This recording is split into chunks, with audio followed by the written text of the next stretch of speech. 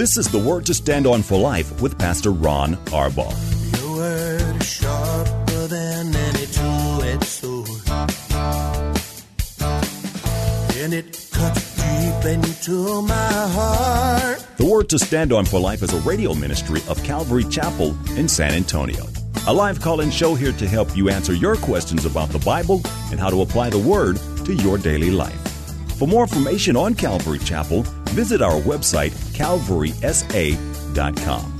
Get your Bible questions ready and call in now to 210-340-9585. It's The Word to Stand On for Life with Pastor Ron Arbaugh. Keep us down in a solid ground. Word to stand on. Welcome to the show. Thanks for tuning in. I'm Pastor Ron Arbaugh from Calvary Chapel in San Antonio, Texas, and this is the Tuesday edition of The Word to Stand On for Life, a program dedicated to taking your phone calls and answering your Bible questions, questions about stuff going on in your life, anything and everything, judging by the questions that were sent in the last couple of days. There's a lot going on in people's hearts and minds.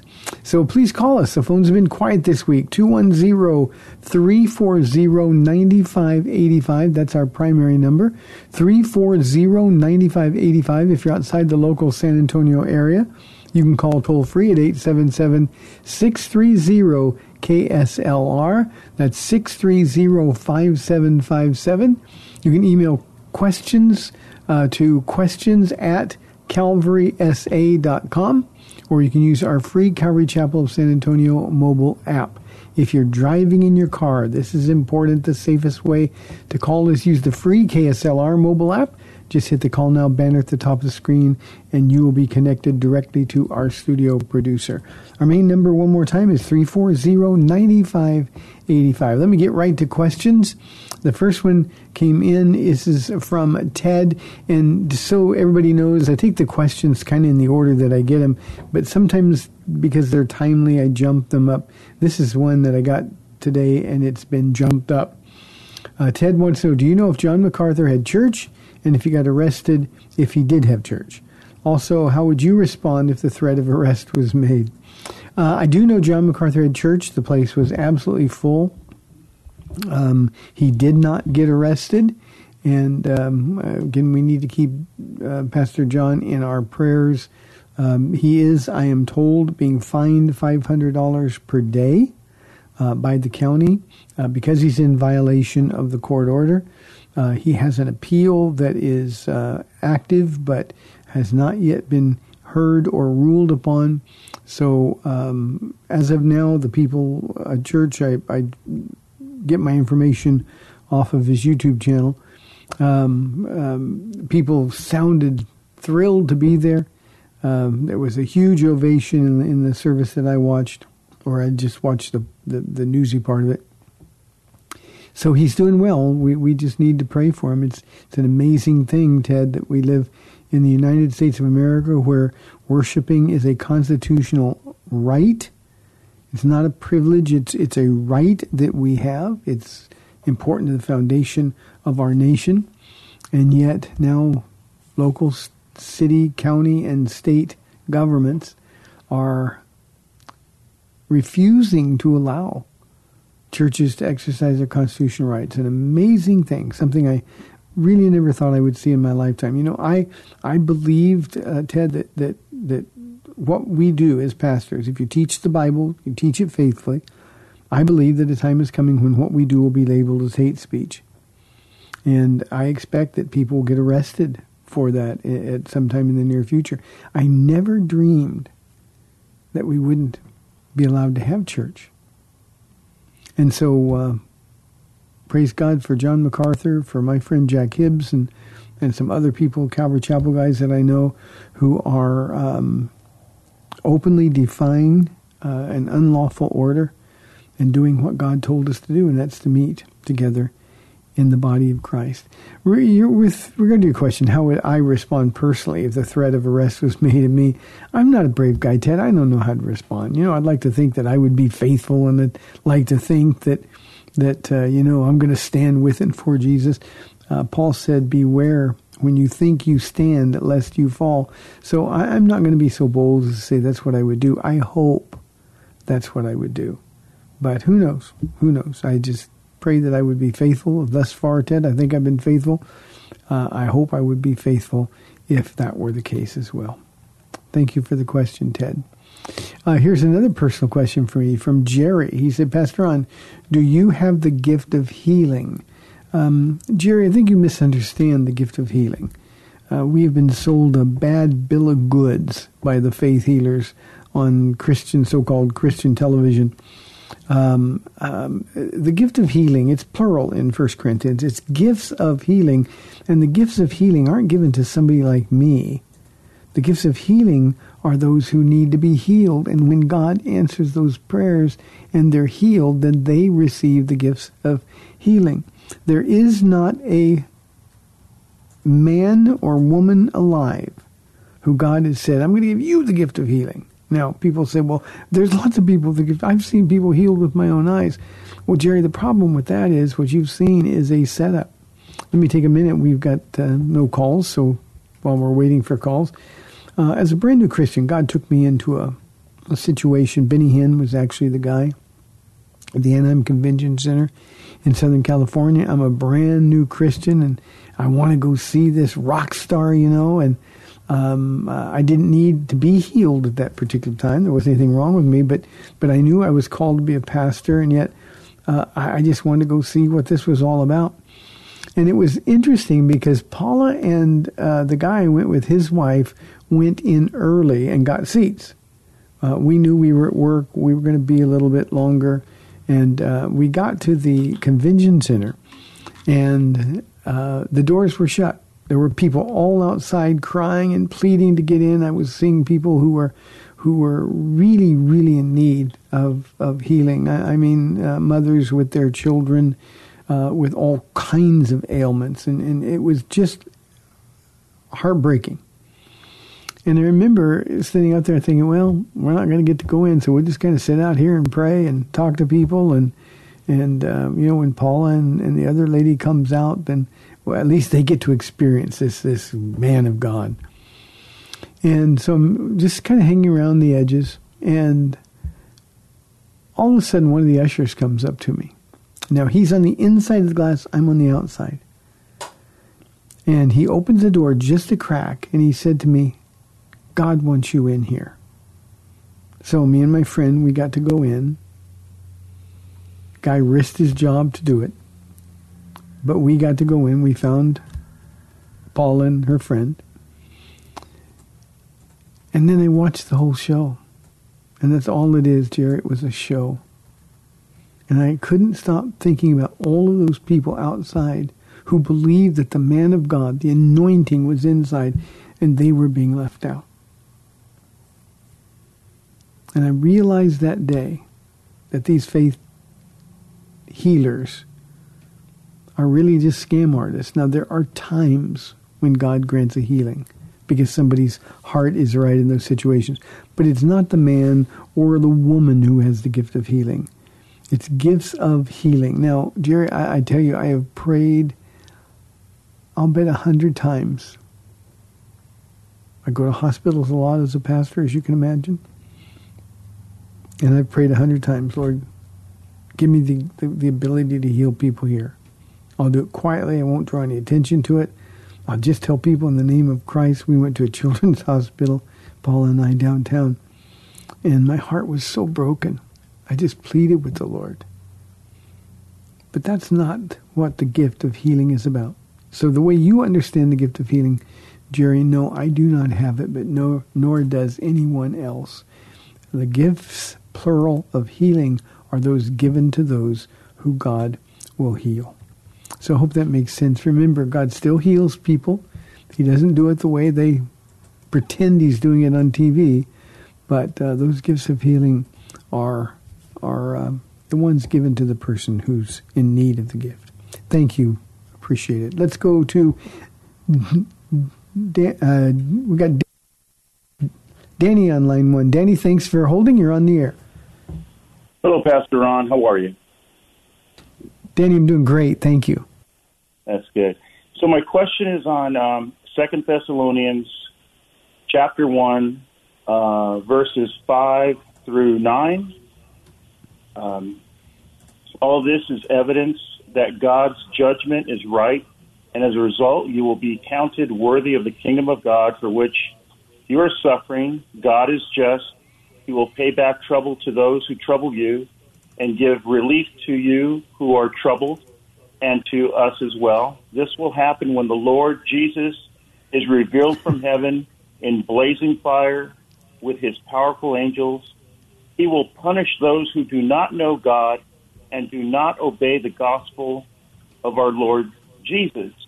They will be punished with everlasting destruction and shut out from the presence of the Lord and from the glory of his might. So I think you know where I'm going with this, and I know that you've always preached and others about, not losing your salvation, but that verse in 9, is that referring maybe to those that know the Word of God and just being disobedient, or were they ones that once knew the Word and were following the Word and had fallen back? And then, so I just want your take on that. Okay. I can do that, Danny. One of the great things about both 1st and 2nd Thessalonians is the intentional contrasts that Paul gives us between they and we, us and them kind of thing. And so when you get to verse 9, it says, they will be punished with everlasting destruction and shut out from the presence of the Lord. Go back to verse 8. It says, he will punish those who do not know God and do not obey the gospel of Jesus, of our Lord Jesus. So we're talking there about unbelievers, people that maybe know about him, but they don't know him, and they're not obedient. Now, a frightening thing about this, Danny, is we got tons of people, probably 50% of the people that sit in church every week, who know all about God. There are times when I'm giving an invitation, Danny, when the Lord is speaking in my heart, he says, I'm trying to speak to people. I want them to hear, and I'm kind of praying under my breath, and I can feel the spiritual tension in the air. And he lets me know that he's talking to people who are sitting in the church who don't really know him at all. And so what he's saying in this whole passage, the Christians, remember Thessalonica, they are going to be persecuted. The real Christians are going to be persecuted. And that's why he says in the 6th verse, God is just, he'll pay back trouble to those who trouble you. And he's encouraging them to hang in there. And the thing that is the most difficult about this, he says that this will happen. We want it to happen right now. Okay, Lord, they're giving me problems. They're causing me trouble. They're persecuting me. Get them, Lord. That's what we want to say. But he says, no. And here's where we got to trust him. It says this will happen when the Lord Jesus is revealed from heaven in blazing fire with his powerful angels. Now, we know that's at the end of the age. And we don't want to wait this long. We want vindication and relief now. But Paul is saying that we've got to wait until Jesus returns.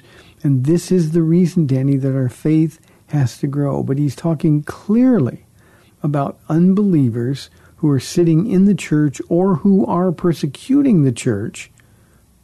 Persecution from within, persecution from without. And he says their end is that God will punish them, and a literal translation is taking vengeance upon them.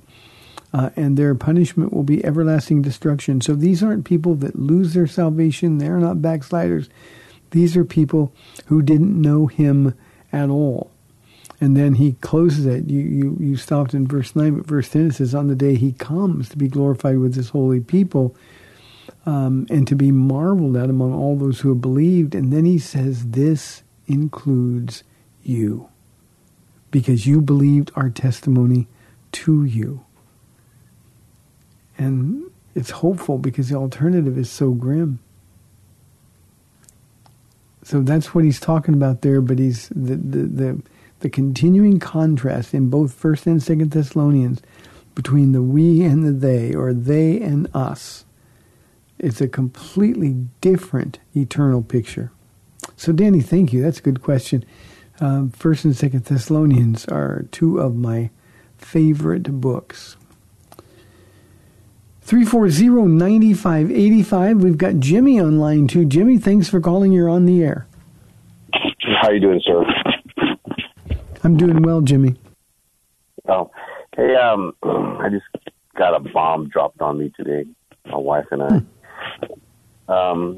My daughter, Tatiana, texts me and says that her and her boyfriend want to move. They're going to move in together, and I'm like, no, that's not right. I don't know where your mom and I went wrong. We tried to raise you as Christians. I know none of us are perfect, but we tried to raise you as Christians in the ways of God, and then you guys make these decisions, and then she's like, well, we can't just follow your rules all the time. And I said, well, Tatiana, may the Holy Spirit be with you and God bless you, because you broke my heart. Your mother's in my heart, and you don't agree with it, and then we're not going to support it. So, you know what I mean? Jimmy, so sorry. But he's an atheist, right? He doesn't believe in God. He doesn't. Yeah. He's not a bad kid, but he doesn't believe in God. And I said, well, and I told my daughter, you need to tell him that you believe in Jesus Christ, the Son of God. But she's going to a point where she's like, I don't know anymore. I said, well, you know what? Jesus is coming back soon, and the rapture is near. So you need to tell him, because otherwise he's going to be left behind, and then you might be left behind too. So I don't know. You have to Jimmy, you can raise them to know Christ. But this isn't necessarily a failure on your part or your wife's part at all. This is, when they grow up, they've got to make their own choice. Every child goes through their own tree of choice moment where they've got to decide. This is one of the reasons that God says that we're not to be unequally yoked with unbelievers. The minute she started dating an unbeliever is the minute you should have said to her, look, we don't allow that. As long as she's in your house, you don't allow that. And Christian parents just don't do that anymore. They think it's so harsh, but they don't do it. Well, the alternative is this is what happens. In a relationship like this, the unbeliever always influences the professing believer. And now what we've found, and this gives you the ability to pray correctly, what you found is that she's made her choice. And she didn't choose Jesus, and I always treat people, even if they're my own kids, if they're acting like an unbeliever, I treat them like an unbeliever. One other comment here, Jimmy, that I think is important, and I am so sorry because this is something that we deal with all the time.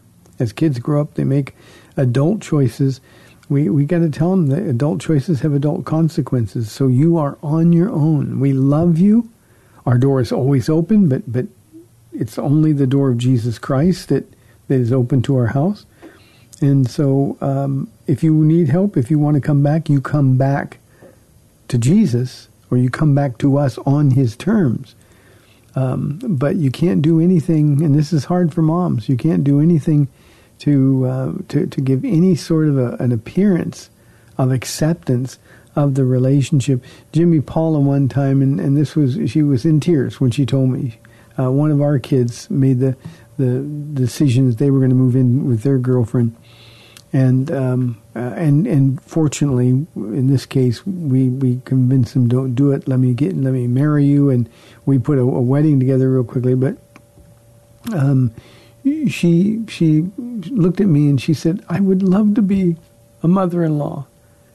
I would love to be able to help them, set up their apartment and do those things and cook for them." And she looked at me and she, but I can't.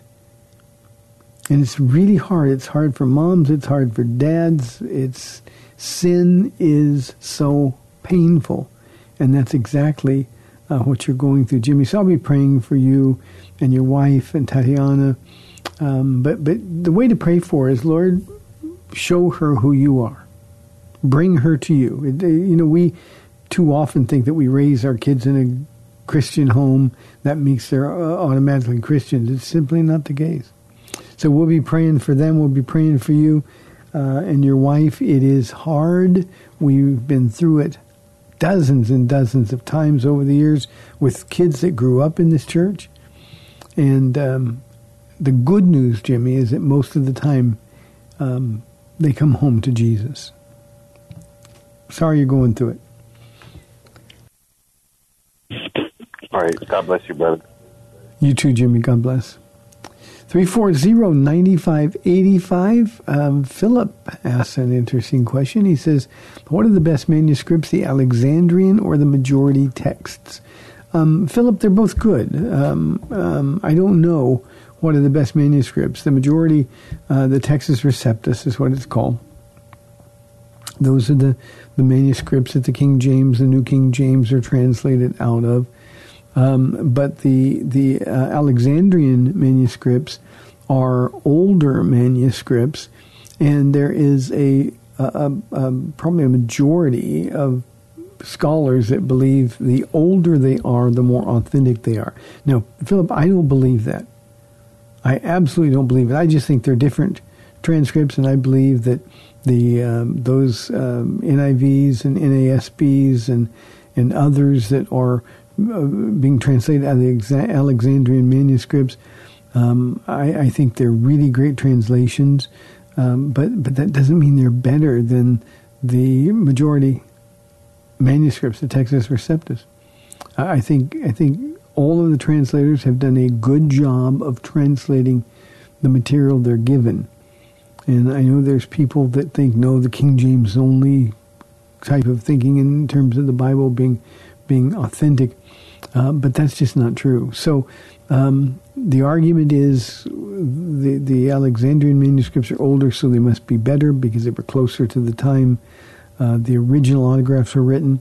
Others will say, no, the majority texts are better. That's why more of the scholars use them. I think they're all really, really good. I think they're good. I'll go one step further, Philip. I believe I'm teaching on the Bible on Sunday, in fact, here at Calvary Chapel. So I think the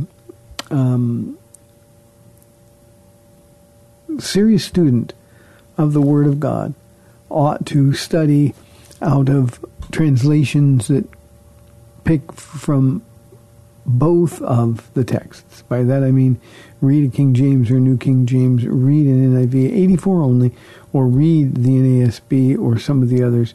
And I think you're getting a really, really accurate picture of what the Bible says. So, Philip, good luck. Good luck. You know, one of the things I'm going to say on Sunday about the Bible is that we need to do what Philip is doing. He's a student. He's rightly dividing the Word of God. He wants to know how best to pursue the truths that are evident in the Scriptures. And we all need to do that. And every Christian needs to decide once and forever that this is literally the inspired, God-breathed Word of God. That it's without error. That it is infallible, inerrant, and that we can trust it. And if we will believe that, then it'll take care of the rest of our problems. When I was a new believer, I was so curious, I had all these questions, and I used to ask all the questions, and everybody would say, well, the Bible says this, or the Bible says that. And if the Bible was the authority for every question that I needed answers to, then I had to, it just made sense to me that I had to find out for myself, without depending on anybody else, is this really the Word of God? I'm a new Christian. I didn't understand how it could be written by men and be written by God. It made no sense to me. So I made it my sole mission in my Christian life to find out whether this was really the Word of God. I said, Lord, if it's really your Word, I want to know and I'll follow it. But if it's not, I need to know that as well. And that pursuit, Philip, took me, I don't know, just under 3 months, maybe right around 3 months. And I was so convinced. Now remember, I'm in my first year of being a Christian. I was so convinced that this was the Word of God. God not only showed me in terms of all of the information that I was researching, but he showed me spiritually, experientially. I had the inner witness of the Holy Spirit saying, are you convinced? Are you convinced yet? And finally, one day, sitting in the stacks at the library that I was studying at, it really felt to me, this didn't really happen, so don't anybody think I'm weird, but I really believed that Jesus was in that room with me and saying, now you can believe. And I've never had a moment's doubt since then. And so the last 28 years, I've never had a moment's doubt. Every one of us needs to make that trip to get to the place. Okay, we've got 30 minutes left in the Tuesday show. 340-9585 or toll free 877-630-KSLR. We'll be back in 2 minutes.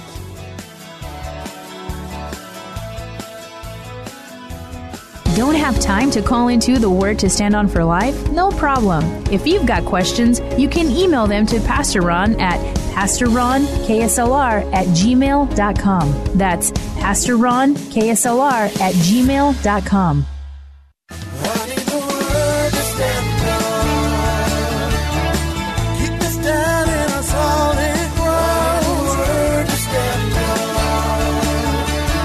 Welcome back to the Word to Stand On for Life. We're taking your calls at 340-9585 or toll free 877-630-KSLR. Now, here's Pastor Ron Arbaugh. Welcome back to our program. We've got 30 minutes for your questions and calls, 340-9585. Here's an interesting question from Perry. He says, I read that black Christians are leaving white churches over the Black Lives Matter issues. Do you know if it's true? Perry, I don't know if it's true or not. There's no source that I can go to. But I can tell you that Christians, whether they're black, white, or brown, if they're in a well-taught church, no one would leave a church over the Black Lives Matter issues. You know, one of the things I think we have to remember is that church's job is not to get involved in social justice issues. Our main goal is not politics. We're here to tell people about Jesus. And I know that we get up in arms, when things are going on in our world and we want somebody to address our problems.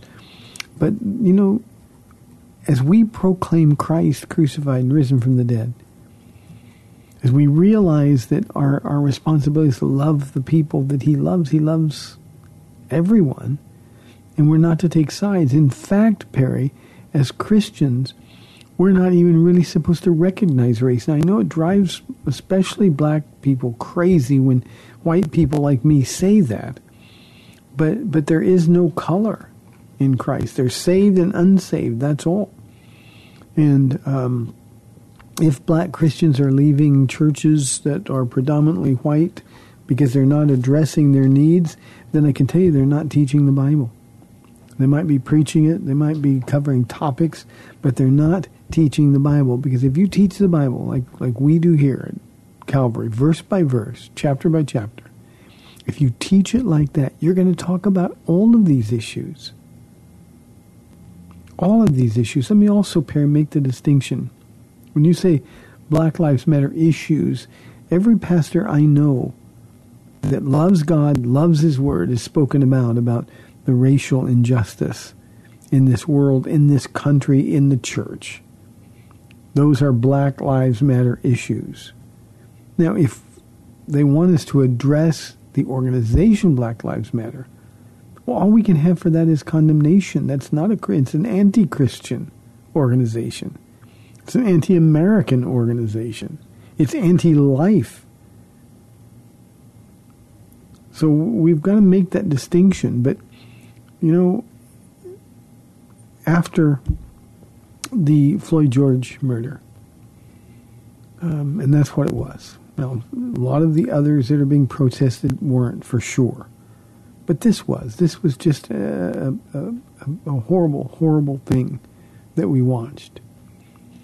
And I don't know any pastors that didn't address it. Frankly, I know we did here.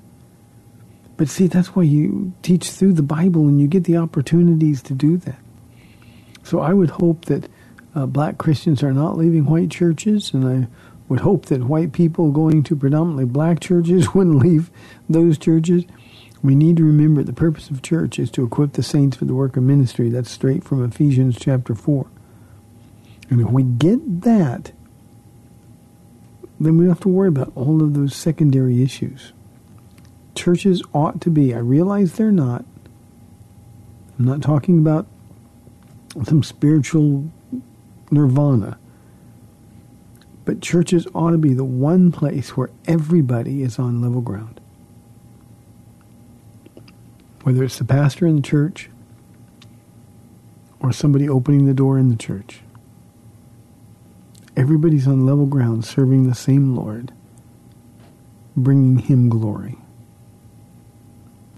We just had a conversation with somebody, Perry, just this past weekend, where they were remarking, it was a black couple, and they were remarking to us that they've never been to a church where they could like sit on the same level as the pastor. The pastor was always on stage, had a big chair, or they never had access to him.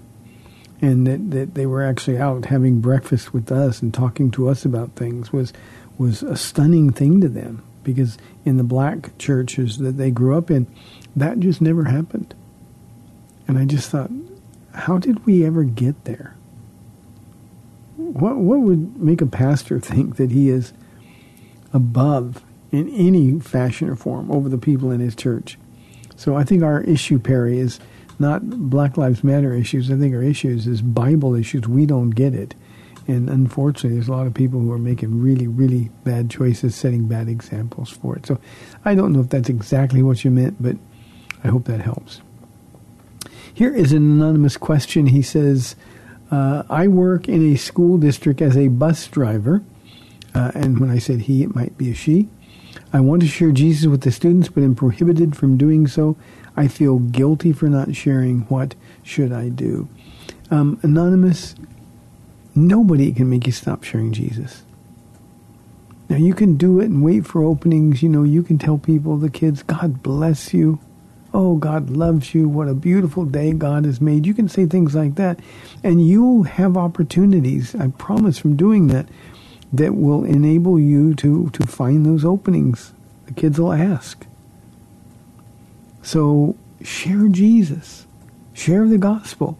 Now, here's the problem. There will be consequences. Very likely there will be consequences. You got to be willing to pay them. I mean, this is the exact same situation Peter and the early apostles found themselves in the book of Acts. They were ordered by the authorities over them not to proclaim the name of Christ again. And Peter looked at him and he said, you determine what's right. Should we obey you or should we obey God? And not waiting for an answer, he said, as for me, we simply cannot stop proclaiming this name. And I don't know why we got so scared. And we've been harassed and threatened. You know what? A paycheck's not worth denying Jesus for. And I say this to our church all the time. If you stand for Jesus, He'll stand for you. That doesn't mean that you're going to sail through, there won't be consequences. It just means that when you are suffering consequences, Jesus said, if you're persecuted for righteousness' sake, you're blessed. The word is happy. It didn't say you feel happy. It just said you will be happy. And that happiness, that sense of joy, comes from the fact that I stood for God when it cost me something. David said to Arbaugh, purchasing his threshing floor, Arbaugh, smart guy, offered it to the king for free. And David said, I will not give that to the Lord which cost nothing. You know what? If God gave you the job and you lose it for standing with Jesus, standing for Jesus, then I think you can trust Him. So I don't know when, Anonymous, we got so frightened by all of these rules and regulations. Our job is to tell Jesus. That's our prime directive. It comes from heaven. And we got to realize that we will be aided, we will be insulted in many quarters. And in some cases you might lose your job. But Jesus will always be there for you. So what you should do is share Jesus. Just share him. When somebody's hurting, imagine one of those students listening to mom and dad argue and they're crying as they get into the bus. Believe me, they need you to pray for them. So be you. What's the popular saying? You do you. So here is another touchy anonymous question. Pastor Ron, my church is being divided over a young girl in our church who's pregnant.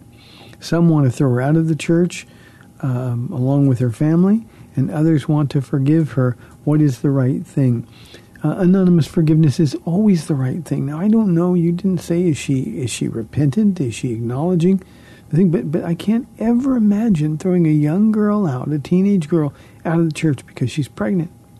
This is a time when the body can come alongside and let her know, experience the love of God. So those who want to throw her out of the church, they're the ones that need to be thrown out of the church. Her family didn't do anything wrong. But God is merciful. He's slow to anger. Not only is he slow to anger, God loves the repentant sinner. So what we want to do is we want to show her who Jesus really is. I'm amazed to get a question like this. Why in the world would we put a young girl out of the church because she sinned one time, or maybe she sinned a bunch of times? It's God's kindness that leads to repentance. It's not judgment. It's not finger pointing or tongue wagging. And now to see a church being divided over such a simple issue. So this is where the pastor needs to stand up and support. We've had one of the favorite girls in my life, committed, deeply committed believer, even as a junior high schooler, effective in ministry, wonderfully gifted to teach, so blessed. And she came up pregnant. And hers was a one-time deal. How could we ever just put her out? So we loved her. We brought her back to the family. We made sure she knew that what she did was wrong. Believe me, she knew it. Didn't have to be convinced. But she is serving God as faithfully now as she ever did. And by the way, she's got a wonderful husband and a beautiful, beautiful baby boy at the same time. Beauty from ashes, we call it here at Calvary Chapel. This girl in your church just needs to see some beauty. So you advocate for her. You love her. You let her know that this isn't the sin that's going to disqualify her from heaven. You be there for her. God will use you. Maybe he'll use you in your church to save some of the people that are pointing fingers out at her and want to throw her out of the church. Those are sad ones to me. Oh, here's one from George. He said, you said on a study recently that some people in your church are upset with you for opening the church and have left the church. Can you explain why they would do this? And would you change your decision to open if it would keep people happy? George, we live in a time where churches are all being divided by this. There's a whole bunch of people who are really afraid. I mean, these are health issues. They're really afraid. They're bombarding themselves with 24-hour-a-day news cycles. They're immersing themselves in all of the, and I'm going to use the word intentionally, with all of the propaganda that's being thrown at us. Remember, this is a plot. Now, again, I'm not a conspiracy person. There aren't backdoor meetings. But the plot that we're living through right now is one where Satan and the councils of the demonic, Satan is using our media, using our leaders to try to scare people out of church. And believe me, the spiritual warfare is so intense. I understand that people are afraid. But you know what? I can't let that worry me. So, we've had a few people leave the church. I get talked about a lot on social media. I never listen or read. But that's okay. And every Sunday I still have the privilege of looking at people who are here because they want to hear about Jesus. And I'm only concerned about the people that are here. I can't be concerned about the people that aren't here. There's no way I would change, and no matter what happens, I'm not going to close the church again. People that need to be here, the people that want to be here are adults that can make their own decision. And there are always people, George, who think that because I'm the leader of the church, I ought to do what's best for people, and their idea of best and my idea of best is two different ideas. So I don't get angry at them. I'm sad for them, but I don't get angry. And George, one of the things in a situation like the one we're all in now is there's no right decision. I was listening to John MacArthur. He said, if I close the church, there are people who are going to be mad at me because I close the church. If I open the church, there are going to be people mad at me because I open the church. So no matter what decision you make, there's always going to be people mad. What we need to do is do what God says to do. And he says, do not forsake the assembling together of the saints. He said that the church is the pillar and foundation of the truth. If we close churches, well, the foundation in people's lives is broken. So, that's what's happened. Sad. It's disappointing.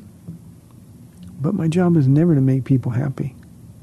My job is to show them Jesus, to preach Christ crucified and risen from the dead. And George, we do that here at our church. I'll keep that one. I don't need to talk about me or our church anymore. Here's an anonymous question. Pastor, I'm getting tired of the constant political emphasis in church. Why can't I find a church that doesn't make me feel unsaved because I don't go along with their political preferences? Get a new church. Seriously, there's churches. We never talk about politics. We talk about issues as they come up in the verse-by-verse teaching of the Word. But this idea that you got to be a Republican to be a Christian, or in some places you got to be a Democrat to be a Christian. It's interesting. I had a question of black people leaving white churches. Black churches are overwhelmingly filled with Democrats. And they believe that's the right and just position. A lot of white churches, the majority in fact, are conservative and Republicans. They believe with all their heart that that's the right position to be in. So if we follow the political emphasis, it's almost like we're drawing a line in the sand. On this side of the political line, you're saved with me. If you're on the other side, you're not saved. I can promise you there are going to be Democrats and Republicans in heaven. And the church has lost its way. If we're passing out voter guides, the church has lost its way. If pastors from the pulpit are telling you who to vote for or how to vote, what we should do is teach you who Jesus is and let the Holy Spirit deal with your conscience and give you the direction that you need to make the choice you can live with. Now, I got to tell you, it's hard to look at the Democratic platform and understand how any Christian could vote for that platform. But even as I say that, I know there's a whole bunch of Christians, real Christians that I'm going to be in heaven with forever, who I know are going to vote for a Democrat. So how about we just talk about Jesus in church and let him form our political opinions? It is a sad thing when you can't get away from the emphasis on politics that are inundating our news cycles when you go to church. We need to be consumed with Jesus and just Jesus. Danielle says, Pastor Ron, when Adam and Eve walked in the garden with God, was it the Father or Jesus they walked with? Danielle, I have no way of knowing. They walked with God in the cool of the garden. Now remember, in their unfallen state, they could see God in all of his glory. Their nakedness was covered by the glory of God. So they could walk in the garden with God.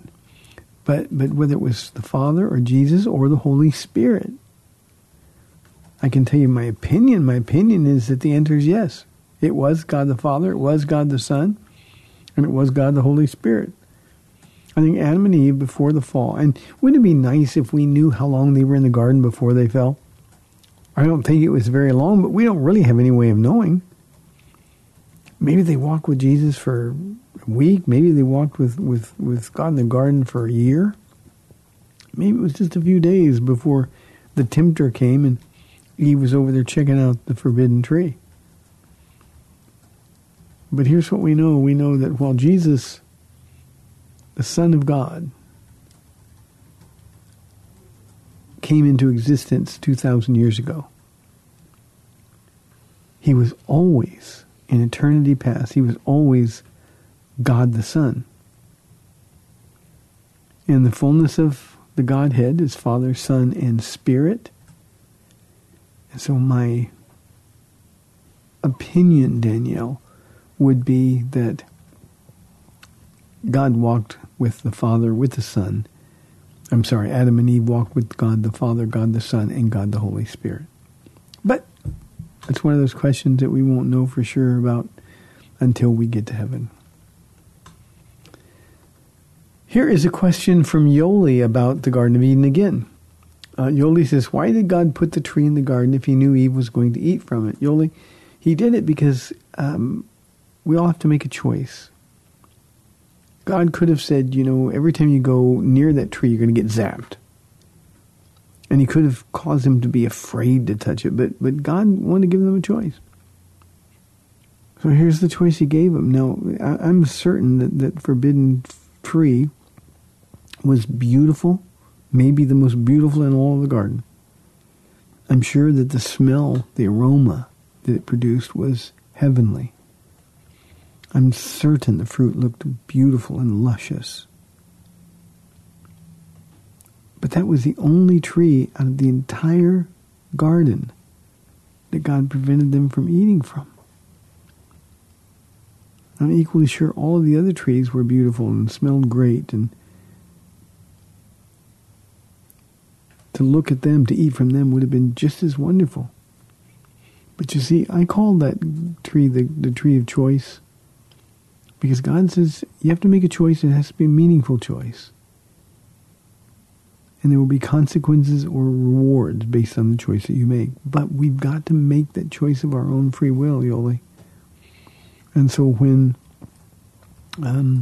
he put that tree in the garden, he was doing it so that they would know how much they really love God.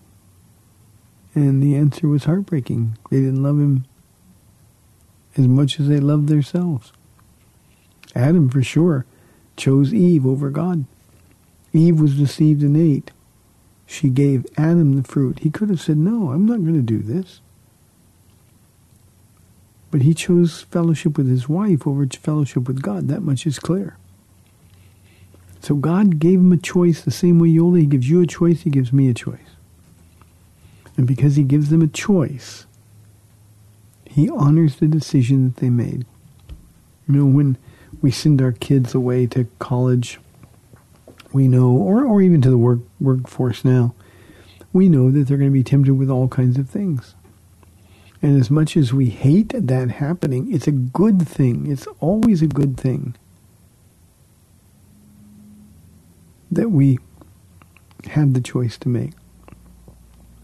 They've got to be weaned off mom and dad's faith. And a lot of them make the wrong choice. And still parents send them to college and most often pay for it.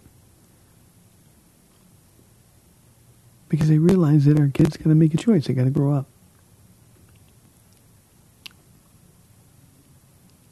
God loved Adam and Eve so much.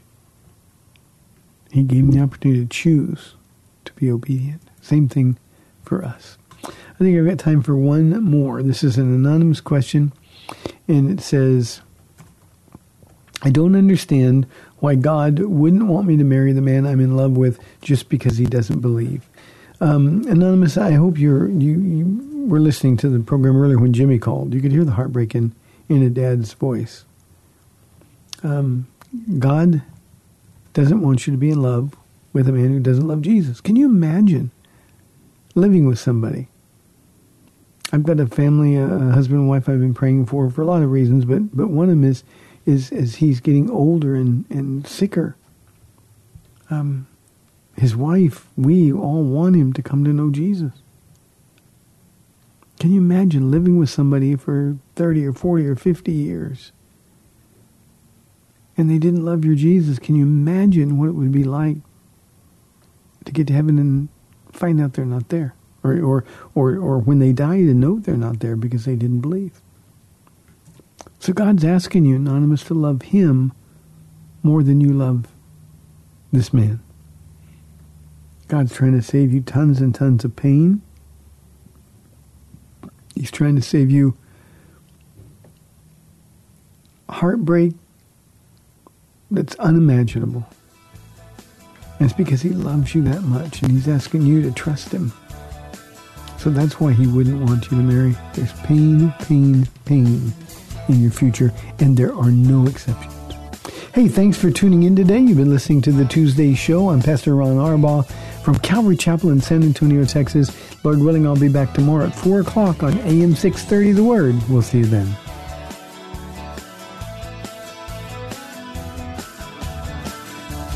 Thanks for spending this time with Calvary Chapel's The Word to Stand On for Life with Pastor Ron Arbaugh. The Word to Stand On for Life is on every weekday afternoon at 4, and Pastor Ron invites you to find out more about Calvary Chapel at calvarysa.com. The Word to Stand On for Life was sponsored by Calvary Chapel of San Antonio.